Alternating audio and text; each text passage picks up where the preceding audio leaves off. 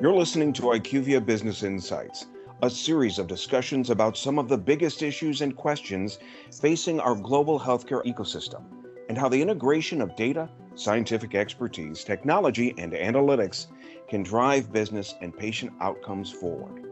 Hello, and welcome to the OneKey Reference Assets Business Insights podcast channel, where we discuss the latest trends occurring in healthcare, professional, and organization landscape. During this episode, we will talk about trends in prescriptive authority. The conversation will be centered on why the changes are occurring and the legislation driving the changes. My name is Shauntell Kelley. I am IQVIA's Associate Director for OneKey Reference Data, and joining me today is Liz Updike. Liz is IQVIA's Director and Senior Managing Attorney for the State Services Group and is here to share with us the current trends in prescriptive authority. Thank you so much for being here, Liz. Thank you, Shauntell. It's a pleasure to be here and to help our listeners understand the current trends in prescriptive authority today. Thanks. This is such a very good topic and very relevant in today's landscape. Let's jump right into our discussion. There's a lot of states offering more expansive prescriptive authority for licensees. What do you attribute that to?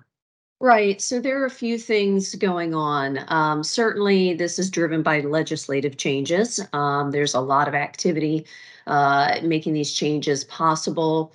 The legislatures are creating additional opportunities for prescribing across the board. They're doing this by the means of additional certifications that are in play in certain areas, different hourly requirements, things of that nature.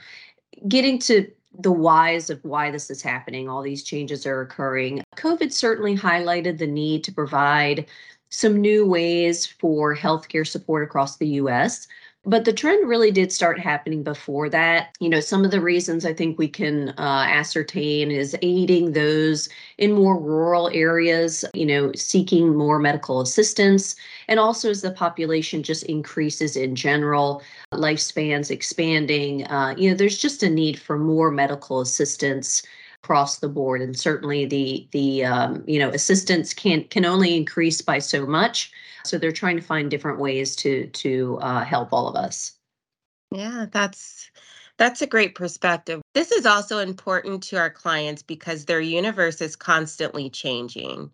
Our OneKey data shows that there are almost 2 million healthcare professionals that can receive some sort of sampling, whether it's controlled medications or non-controlled medications. So there's that strong need to have a data provider that's keeping up with these changes and understanding their universe and ensuring that you're providing samples to individuals who are actually eligible to receive them.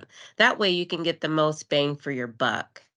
Moving on, what do you think about pharmacists? I know there's been a lot of changes within their prescriptive authority over the years, and what are your thoughts on that? So this group of prescribers is particularly fascinating to me. There have been so many changes here recently, especially just in this year alone. We all know what pharmacists typically are responsible for. Some of these we may not know. So in Missouri, for example, in February of this year, pharmacists were able to prescribe and dispense HIV prevention medications. This is, of course, pursuant to a written protocol. However, they are prescribing and dispensing. In Nevada, in June of this year, pharmacists were given the ability to prescribe and dispense drugs to patients with opioid disorders. In Oregon, in June again, pharmacists were given the ability to prescribe medication refills and also prescribe a few different types of medications, such as contraceptions, corticosteroids, etc. In Montana, this is coming up in October, they will be given the ability to prescribe non-controlled substances for conditions that don't require a new diagnosis, or as they term it, are minor and generally self-limiting. So you can see the trend, really when we talk about opioids, certainly, talking a lot about that crisis. But also some of the more standard needs we all have, throughout our lives. So that this group is really expanding, and certainly this year we've seen a lot of that. And is it true that pharmacists may also be able to refill certain prescriptions? Yes, so they are able to do, particularly in Oregon in June, they will be able to prescribe refills. That's awesome. That's like a lifesaver for a lot of us who, you have to wait for the doctor to go ahead and do your refill. Just having the hmm pharmacist be able to do that will be a time saver. Absolutely. What is the extent of pharmacist prescriptive authority? So there are a few general trends that we're seeing and groupings. Obviously, it varies state to state. That's just the nature of how the US works. However, we are seeing a few groupings. So in a majority of states where pharmacists do have prescriptive authority, again, it's not all, but in those states where they do, they're able to prescribe HIV drugs, contraceptives, tobacco cessations, epinephrine auto-injectors, vaccines, and again, the opioid antagonists. So we're seeing kind of that grouping of therapies together.